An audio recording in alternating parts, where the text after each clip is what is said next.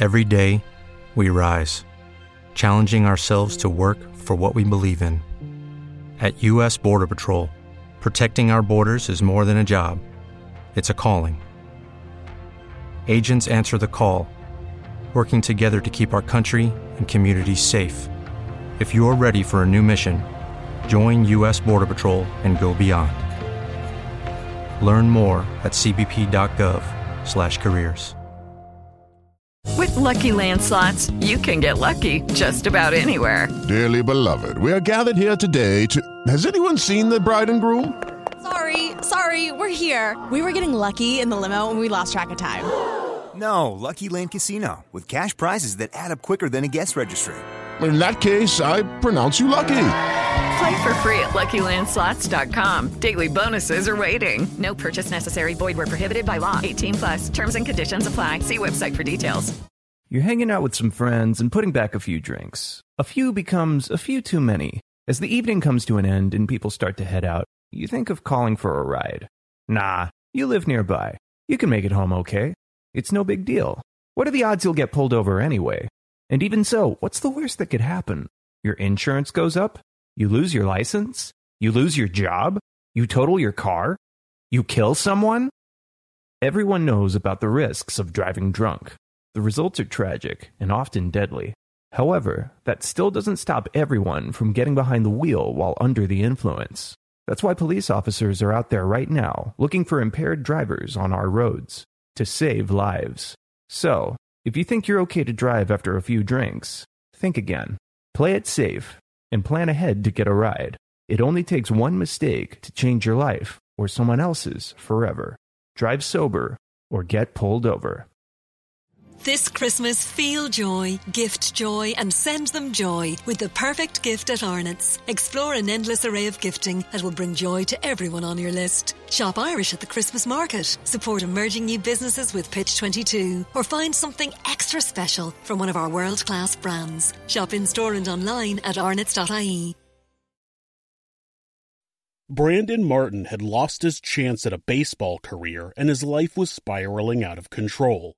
Instead of being kicked out of his parents' house, he decided to destroy everything that he thought was threatening his life. This is Monsters.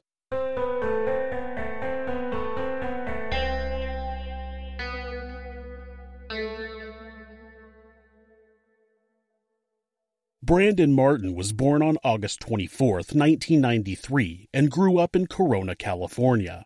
His parents were Michael and Melody Martin, and he had one older brother, Sean. Michael was of African-American descent, and Melody was Caucasian, which is something that Brandon struggled with throughout his life. Brandon played baseball throughout high school, and his teammates thought he would be the next Derek Jeter. In 2011, Brandon was drafted by the Tampa Bay Rays as their first-round draft pick. He signed a contract with a nearly $1 million signing bonus. Things started off well, but when the season was over, Brandon went back to California where he rented a $6,000 a month house in Yorba Linda, which was between Los Angeles and Corona. In just 4 months, police were called to the house 19 times. Police records show that there were loud parties, fights with baseball bats, and blood everywhere. Many partygoers were underage and drinking. Some were seen urinating on the neighbors' properties, and Brandon was arrested twice for disturbing the peace. Brandon continued playing well in 2012, but when the season was over, he rented another big house, this time in the Eagle Glen Golf Club community in Corona. The drugs, parties, and reckless abandon started all over again. During spring training in 2013, Brandon fractured his thumb. After he recovered, he was sent to Kentucky to play for the Bowling Green Hot Rods. After failing 3 drug tests for marijuana, he was suspended for the rest of the season. At spring training in 2014, his temper had grown. He would yell profanities at the coaches and was not able to take criticism. On February 5, 2014, Brandon assaulted his brother Sean, which resulted in him breaking a finger. The Rays suspended Brandon for the rest of the season, and on March 26, 2015, they released him from his contract. Brandon's promising baseball career was over and he went back to Corona, California to stay with his parents. This whole time, his hatred of his father had grown. Brandon hated that he was mixed race, using skin lighteners and calling his father racial slurs. In 2014, he punched Michael multiple times in the head, but wasn't arrested because the officer didn't want an arrest to taint his career, because that's important. Michael Martin was not doing well physically. He was diabetic and his nephew said he believed he was on dialysis. He had lost weight and wasn't able to walk. He spent his days in a wheelchair or in his living room armchair and was hardly able to move. On September 13, 2015, Brandon choked his mother, Melody, and held a pair of scissors to her neck.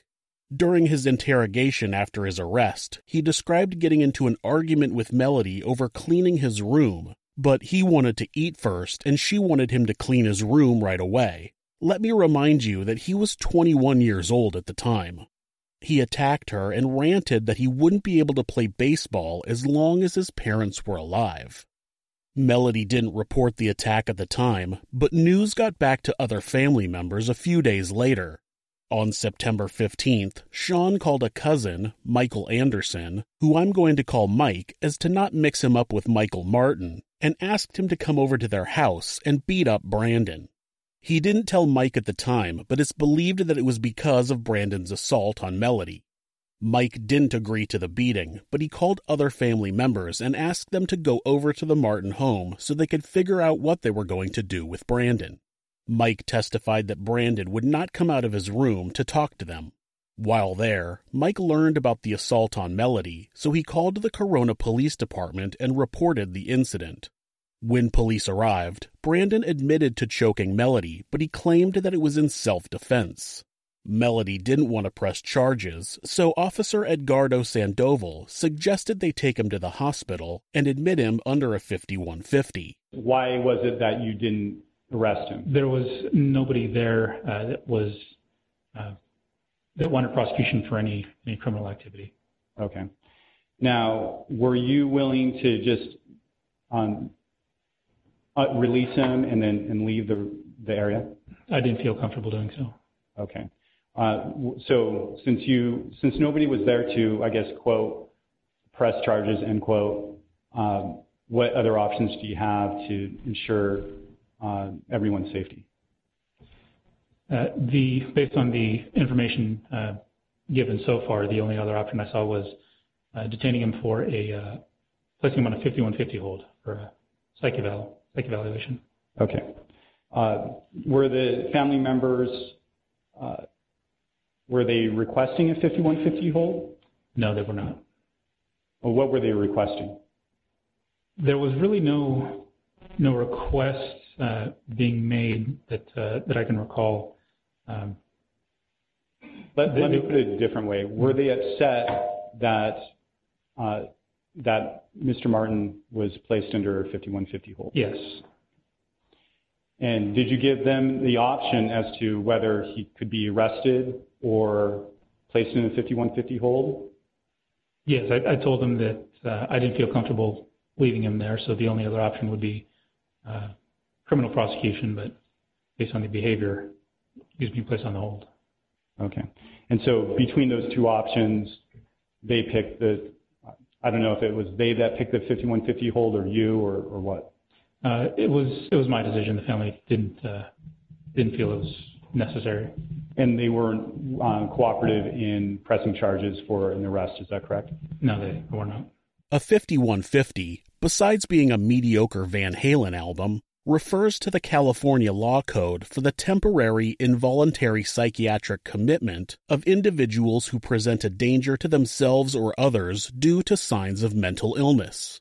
Mike and Melody both opposed the 5150, but for different reasons. Did anybody from Brandon's family object to him being detained under a 5150? Myself, and I believe my aunt did as well. Your aunt, Melody? Yes, sir. Okay. And did that have anything to do with his baseball career? Yes, sir. And Explain that. So my aunt didn't want something to show up on his baseball record. Okay. Why were you objecting for the same reasons? No, sir. Okay. Why were you objecting? Because I felt he needed to go to jail to keep him away from the family. Got it. The Martin family was under the impression that the mental health facility was supposed to hold Brandon for 72 hours. The law actually states that they can hold a person involuntarily for up to 72 hours. But the facility determined that he should be on mood stabilizers and that he didn't need to continue being detained. They prescribed him mood stabilizers and antidepressants and began processing his release. Melody pleaded with Riverside Mental Health to not release Brandon early, but they did anyway, and they failed to notify the family that they had provided Brandon with a bus pass to return to their home. Due to the early release of their son, Michael and Melody immediately called security company ADT to install a security system on their home as soon as possible. I'm a bit confused by the whole situation. Melody didn't want Brandon to be arrested or held for a psych evaluation because she was concerned about his baseball record, but she clearly knew he was dangerous because she wanted to get a security system installed as soon as she knew he was being released. On September 17, 2015, Barry Swanson, a contractor for ADT, arrived at the Martin home and began installing a security system.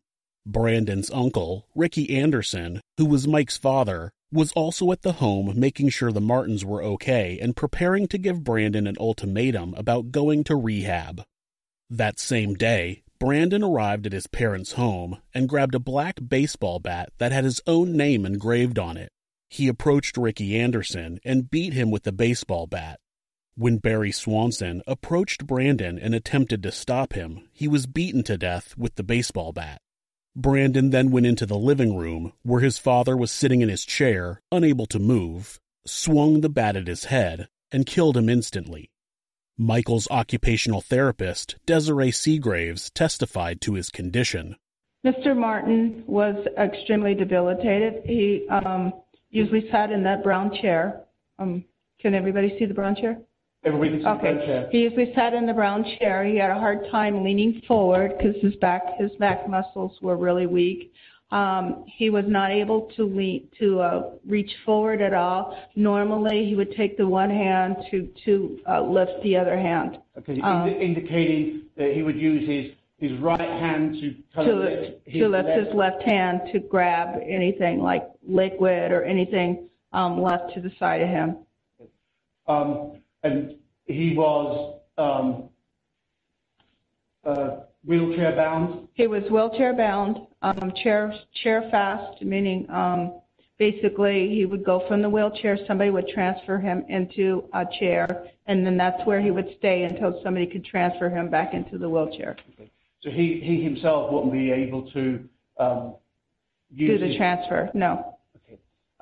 Now, when you said in terms of in order to move his arm, he would have to use the left or the right arm to help move the opposite arm. That's correct. Would he be able to raise his hand above his shoulder? Not without the assistance of the other arm. Okay. So if he wanted, say, to raise one hand above his shoulder, he would have to use the other one? That's correct. And would he even be able to do that? He could get it about shoulder height. That's about it. That's about it. Either arm. Now, in terms of, so he had decreased movement of his limbs. That's correct. Michael had absolutely no ability to defend himself. Ricky didn't die right away. Brandon dragged his body into the garage and left him there to die. Barry had been on the phone with Home Defender, a company contracted out by ADT, setting up the new security system. Records show that the company could hear the attack happen but didn't alert authorities. Family members would later file a lawsuit against Home Defender and ADT, stating, quote, "Despite being an alarm and security company and knowing the attack was ongoing, neither ADT LLC nor Home Defender Inc. alerted authorities," end quote. They played a recording of the phone call during the trial, and you really can't tell what's going on in the background.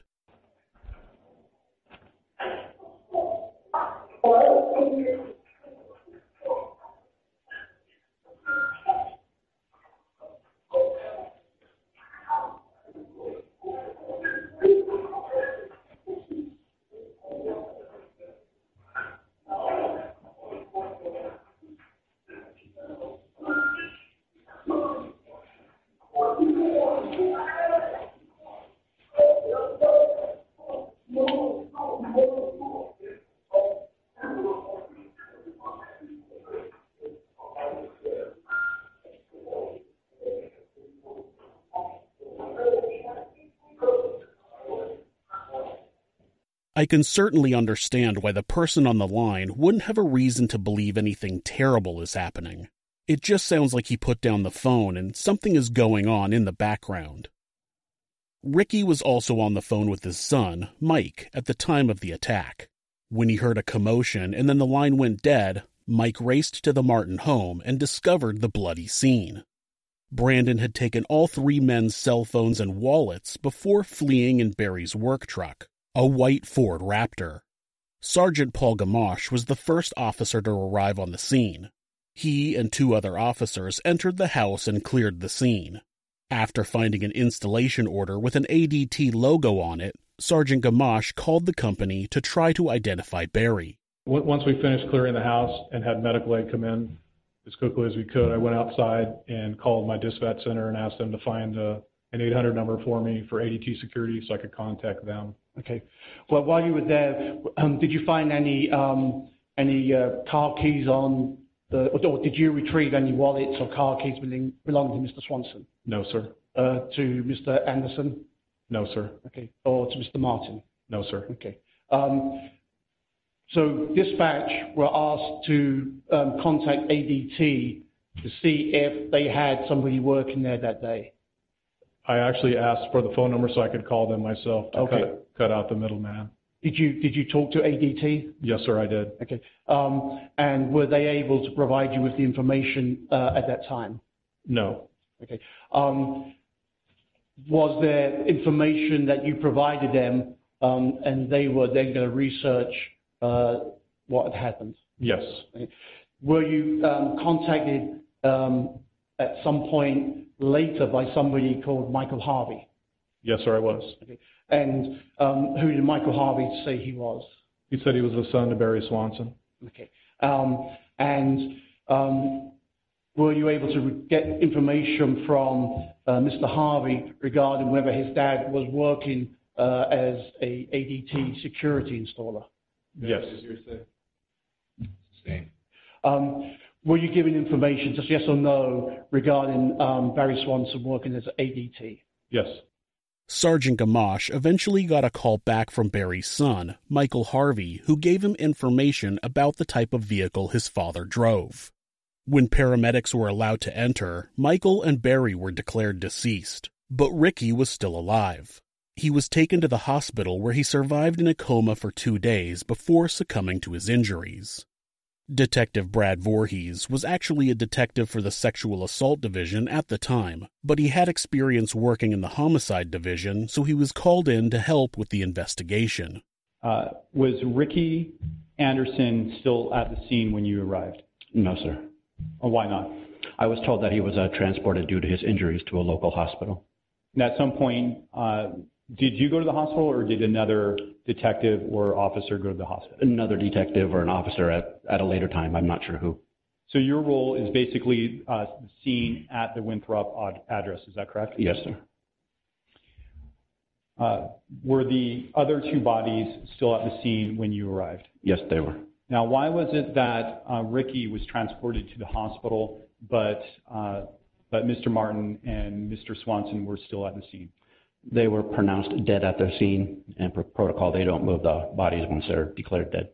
Once a body's declared dead, do you even have jurisdiction to process the body or remove the body? No, sir. And where does that jurisdiction now lie? Notification is made to the Riverside Coroner's Office, who will then send a representative to assist in the investigation. Inside the house, Detective Voorhees saw Michael Martin lying in a pool of blood near the living room. Barry Swanson was laying in a pool of blood near the kitchen, and there was a trail of blood leading to the garage.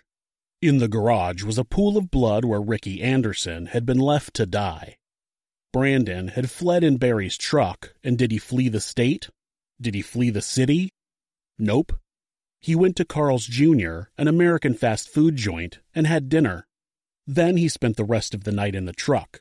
It wasn't until the next morning that the white Ford Raptor was spotted. Officer Robert Behanez was driving an unmarked police vehicle when he saw a vehicle that matched the description of the vehicle described in a police bulletin that he had read the night before. The truck wasn't breaking any traffic laws, but he followed it while waiting on confirmation that the license plate matched their suspect. He called in for a marked vehicle to come to his location. Officer Shannon Velasco had recently come onto her shift when she got the call on the radio about the Ford Raptor being located. She caught up with Officer Behanez and also began following the truck. It seemed that Brandon had realized that he was being followed and started to pull over. Officer Velasco turned on her lights and pulled over at an angle behind the truck to maintain a visual on the driver's side door. Officer Velasco got out of her vehicle and took cover behind her door.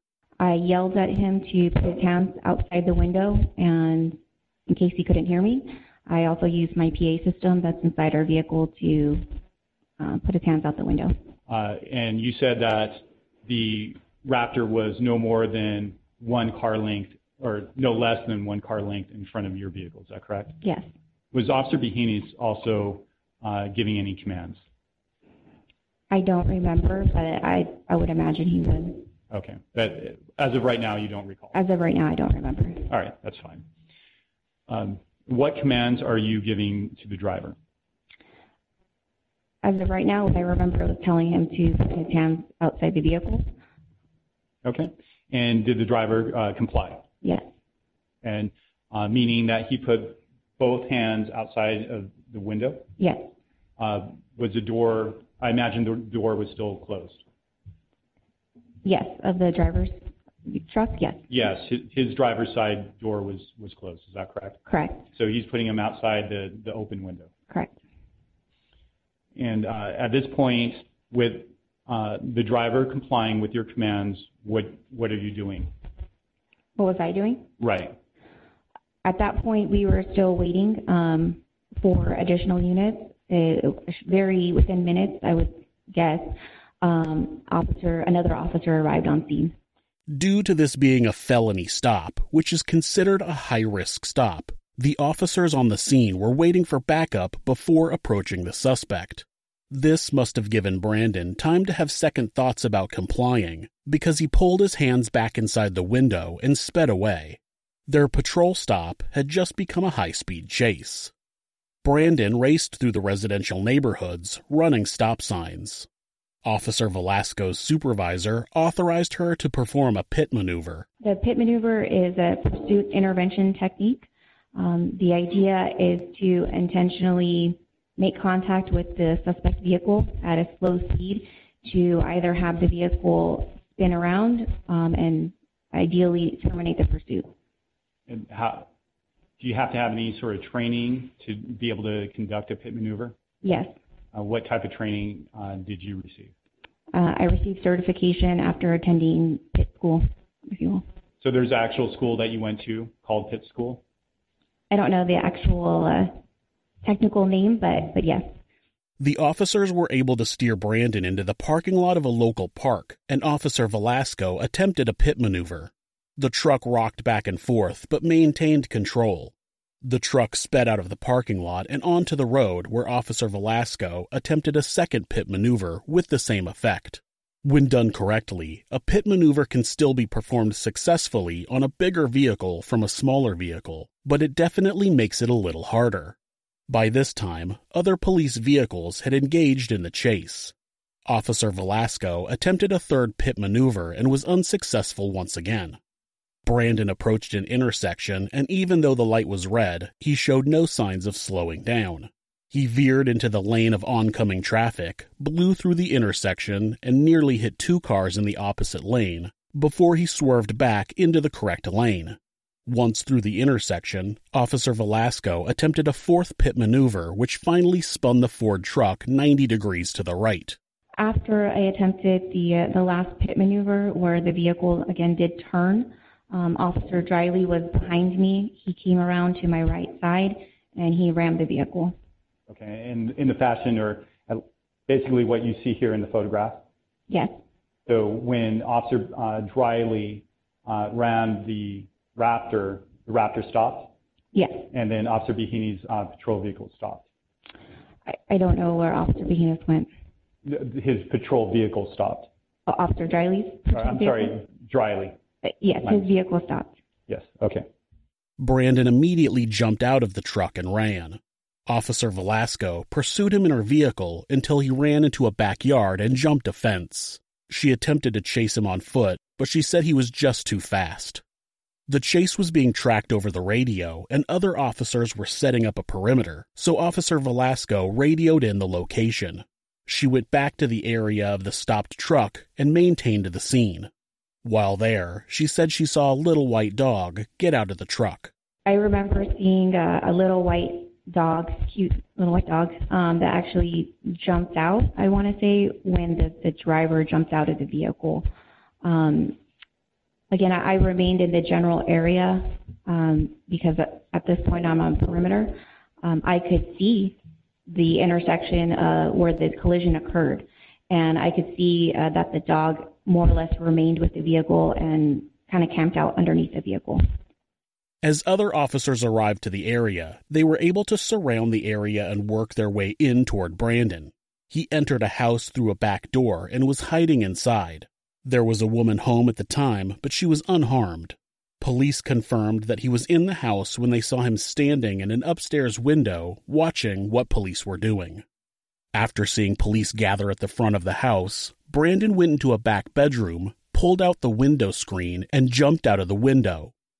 Canine Officer Corporal Jeffrey Bennett was on his way to Riverside to do a demonstration, but heard the call on the radio and requested permission to respond. He arrived on scene with his canine officer Dex and approached the back of the house. Brandon was still laying on the ground, but all they could see as they approached was his legs. In a situation like this, the canine officer takes the lead. Having multiple people give commands can be confusing to the dog. Corporal Bennett was able to reposition himself to where he could see all of Brandon. He was laying on his back, eyes open, looking up at the sky. His right arm was concealed behind his body. They couldn't see if he had a weapon and didn't want gunshots. 1 block east was a public school that was in session. Corporal Bennett gave Brandon one chance. He yelled, quote, "Show me your hands or you're going to get bitten by the police dog," end quote. Corona Police Department, slowly show me your hands or you're going to get bit by the police dog. Okay. And did you receive any sort of response? No response or movement. When you did not receive a response, what did you do? Deployed the canine to apprehend Brandon Martin. Okay. Now, you said that you announced one time you're with Corona Police Department and that you have a canine. Please show me your hands or else you'll get bit. Is that correct?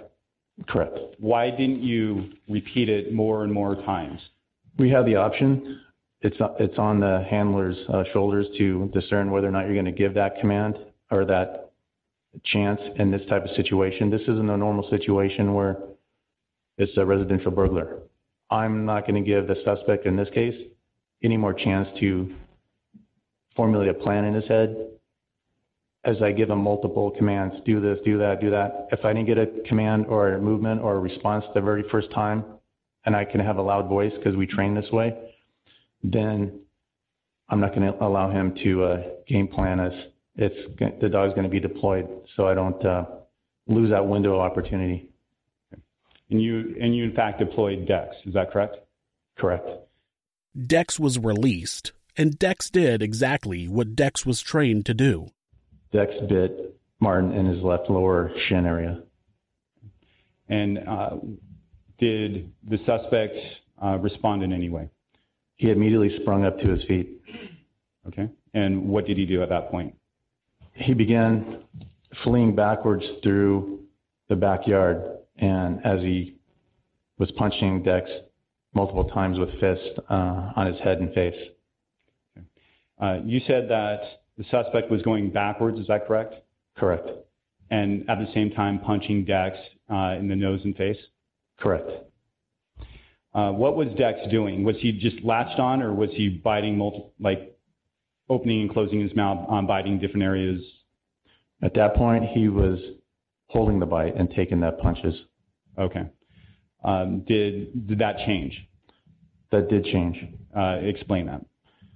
As he was being punched in the head, at one point, Brandon bent down and grabbed the dog in a bear hug, which he had the whole dog's body. His face would be facing the dog's tail now, with his back towards his face, and picked him up, and this body slammed his whole weight onto the dog, smashing onto the concrete. What part of the dog hit first? Would have been his chest area. Chest area, okay. Did Dex respond in any way? He did. He yelled out or scream. I want to say scream, but I don't know if dogs scream. But he yelped out in pain. Okay. When you saw that, how did you respond? I responded thinking, I don't know. The suspect bounced back up on his feet now. He was back up on his feet. Dex was now biting one of his inner thigh areas. He was latched on to the inner thigh. And not knowing what kind of damage the punches were doing to the dog or how much more the dog can handle, I used my rapid containment baton and two-handed strike struck him on his right shoulder collarbone area. Okay. After being struck by the retractable baton, Brandon finally went down, but continued to struggle until the handcuffs were on. At that point, Dex was called off. Once the handcuffs were placed on him, the dog was removed immediately. Okay, so before he's handcuffed, it's the dog's still doing whatever the dog does to try to contain the suspect. That is correct. He'll stay on whatever body part he's on until the handcuffs come on. Okay. And then once the handcuffs went on, what did you do to now take Dex away? I physically removed the dog from Brandon. Okay, and Dex complied? Yes, he did. It turned out that Dex was okay, and he went on to serve 5 more years in the Corona Police Department's K-9 unit. He and Corporal Jeffrey Bennett retired together in April of 2020. Dex had performed over 50 arrests, 500 assisted arrests, and over 15 apprehensions. Brandon was taken to the hospital to be treated for his injuries. Eventually, lead detective Gail Gottfried was able to interview him. The audio is very poor quality, and Brandon mumbles throughout it a lot. According to Brandon, after being released from Riverside Mental Health, he took the bus to his parents' house with the intention of packing his belongings and moving out. When he arrived at the house, Michael, Ricky, and Barry had already been beaten. He said that he took the keys, not specific about whose keys, and left because, quote, I didn't have anything to do with that, end quote. When Detective Gottfried asked him which vehicle he took, he said he didn't know. So he arrived at his parents' house, found his father, uncle, and another man beaten to death, took a random vehicle and just left? He didn't call police or any family members? Not only that, but he headed to Carl's Jr. for dinner? He explained that he tried to use credit cards from the wallets at 4 different gas stations before disposing of the wallets and the phones. After that, he parked somewhere and went to sleep in the truck. When he woke up the next morning, he was driving back to his parents' house to swap from Barry's truck to Ricky's truck when he got pulled over. The prosecution suggested that he wanted to switch vehicles because Barry's truck was low on fuel. Brandon said that when the police got out and pulled out their weapons, he got scared and that's why he fled. When he realized that he was surrounded in the house, he jumped out of the window in an effort to end his life. Eventually, Detective Gottfried informed him that Ricky had been on the phone with Mike at the time of the attack, and he had told his son that Brandon was there. This prompted Brandon to claim that he had seen Ricky outside of the house talking on the phone prior to them being beaten. When she questioned him as to how his new story was possible, he explained that he had gone to the house, saw his uncle on the phone outside, then walked around to the side of the yard and laid on the ground for an hour or so before getting up, going back into the house, and finding the crime scene. I usually would have some sort of sarcastic remark about a ridiculous story like that, but I can't even... Brandon Martin was charged with 3 counts of first-degree murder, plus a number of other felonies. His lawyer claimed that mental illness was the cause of the crime, which is obviously supported by the 5150 just a few days prior, but he said his focus would be on the sentencing phase. District Attorney Mike Hestrin said that they considered Brandon's mental health, but ultimately decided to pursue the death penalty.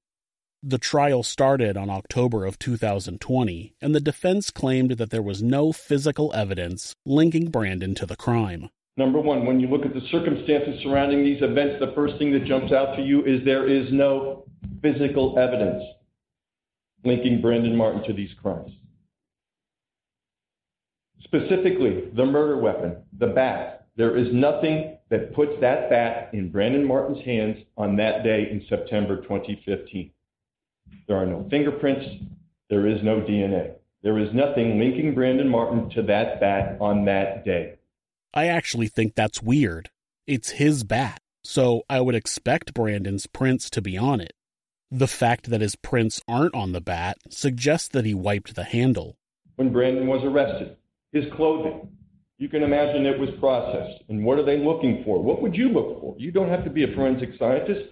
What would you look for after Brandon was arrested? Blood, right? You look to see, is there blood? Because we've all seen these crime scenes.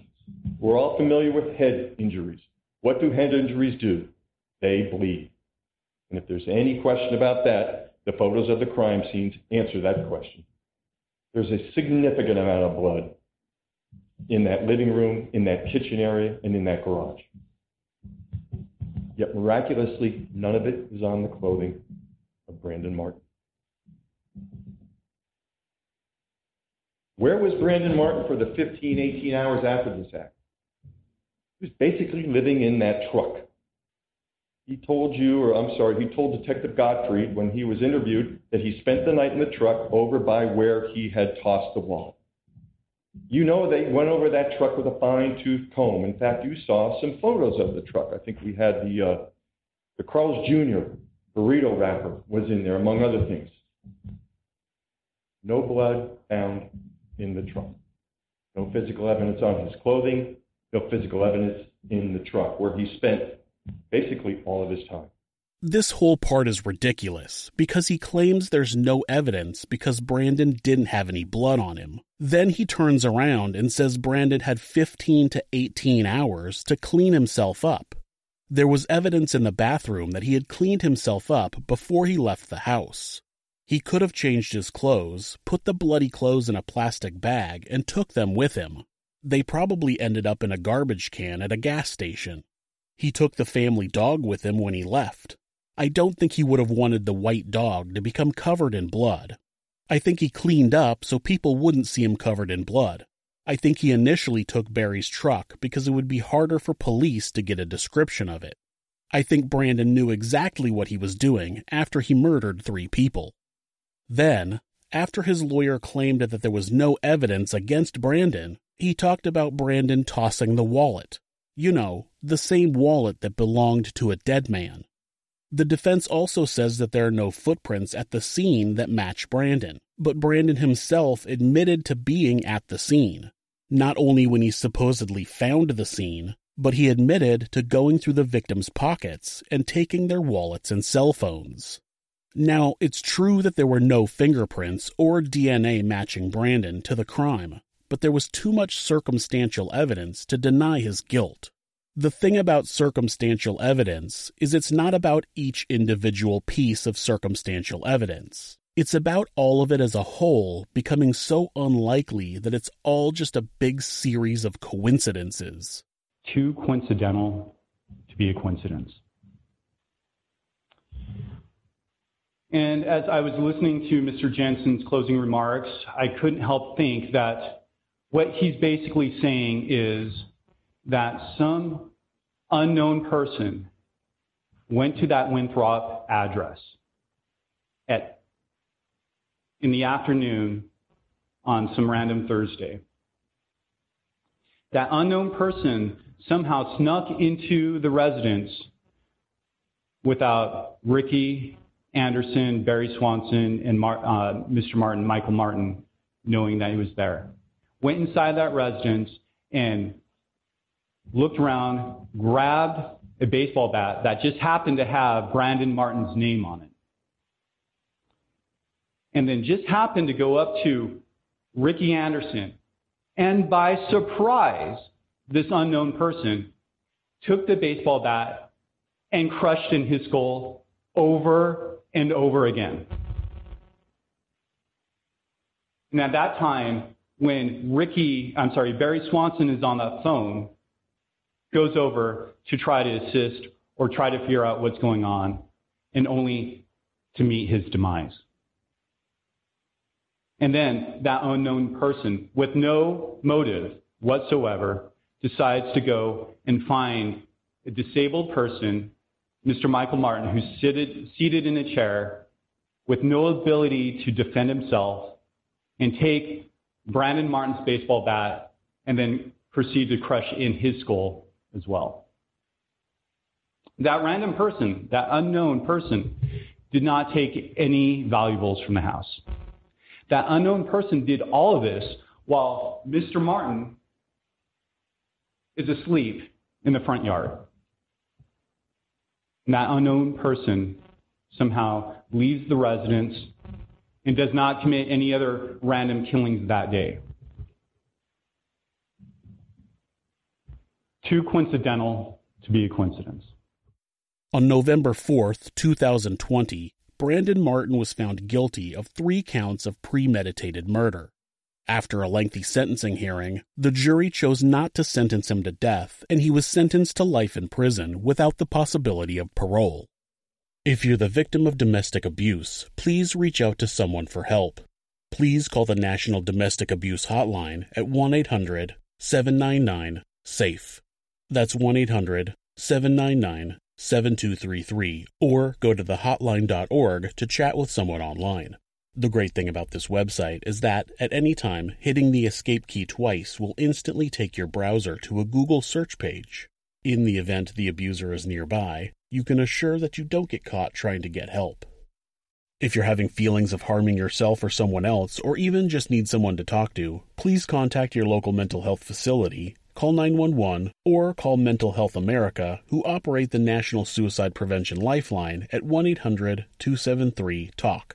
That's 1-800-273-8255. They're available 24 hours a day, 7 days a week. Be safe. Thanks so much for listening to this podcast. You can help us out by leaving us a review or rating on whatever podcast app you listen through. You can also subscribe to the show to ensure that you don't miss an episode. Also, remember that if you'd like to support the show, the easiest way is to donate a few bucks at Buy Me a Coffee or check out some of our merchandise at Teespring. You can find information on how to do that, along with links to our social media at thisismonsters.com. Thanks again. You're hanging out with some friends and putting back a few drinks. A few becomes a few too many. As the evening comes to an end and people start to head out, you think of calling for a ride. Nah, you live nearby. You can make it home okay. It's no big deal. What are the odds you'll get pulled over anyway? And even so, what's the worst that could happen? Your insurance goes up? You lose your license? You lose your job? You total your car? You kill someone? Everyone knows about the risks of driving drunk. The results are tragic and often deadly. However, that still doesn't stop everyone from getting behind the wheel while under the influence. That's why police officers are out there right now looking for impaired drivers on our roads to save lives. So, if you think you're okay to drive after a few drinks, think again. Play it safe and plan ahead to get a ride. It only takes one mistake to change your life or someone else's forever. Drive sober or get pulled over. Life's full of things we can't depend on, like the Irish weather, predictably unpredictable. When you're cutting it fine, but the tractor in front is out for the day. No winner of this week's you-know-what. So much for Lucky 7. But some things you can depend on, like in home heating. Emo, Jones Oil and Campus Oil are now CERTA, delivering the same warmth to your home now and into the future. For home heating you can depend on, see CERTAIreland.ie. This Christmas, feel joy, gift joy, and send them joy with the perfect gift at Arnott's. Explore an endless array of gifting that will bring joy to everyone on your list. Shop Irish at the Christmas market. Support emerging new businesses with Pitch 22. Or find something extra special from one of our world-class brands. Shop in-store and online at arnotts.ie. No.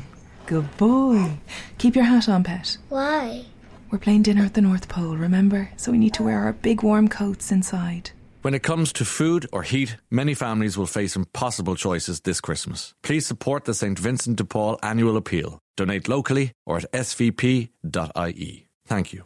With Lucky Land Slots, you can get lucky just about anywhere. Dearly beloved, we are gathered here today to... Has anyone seen the bride and groom?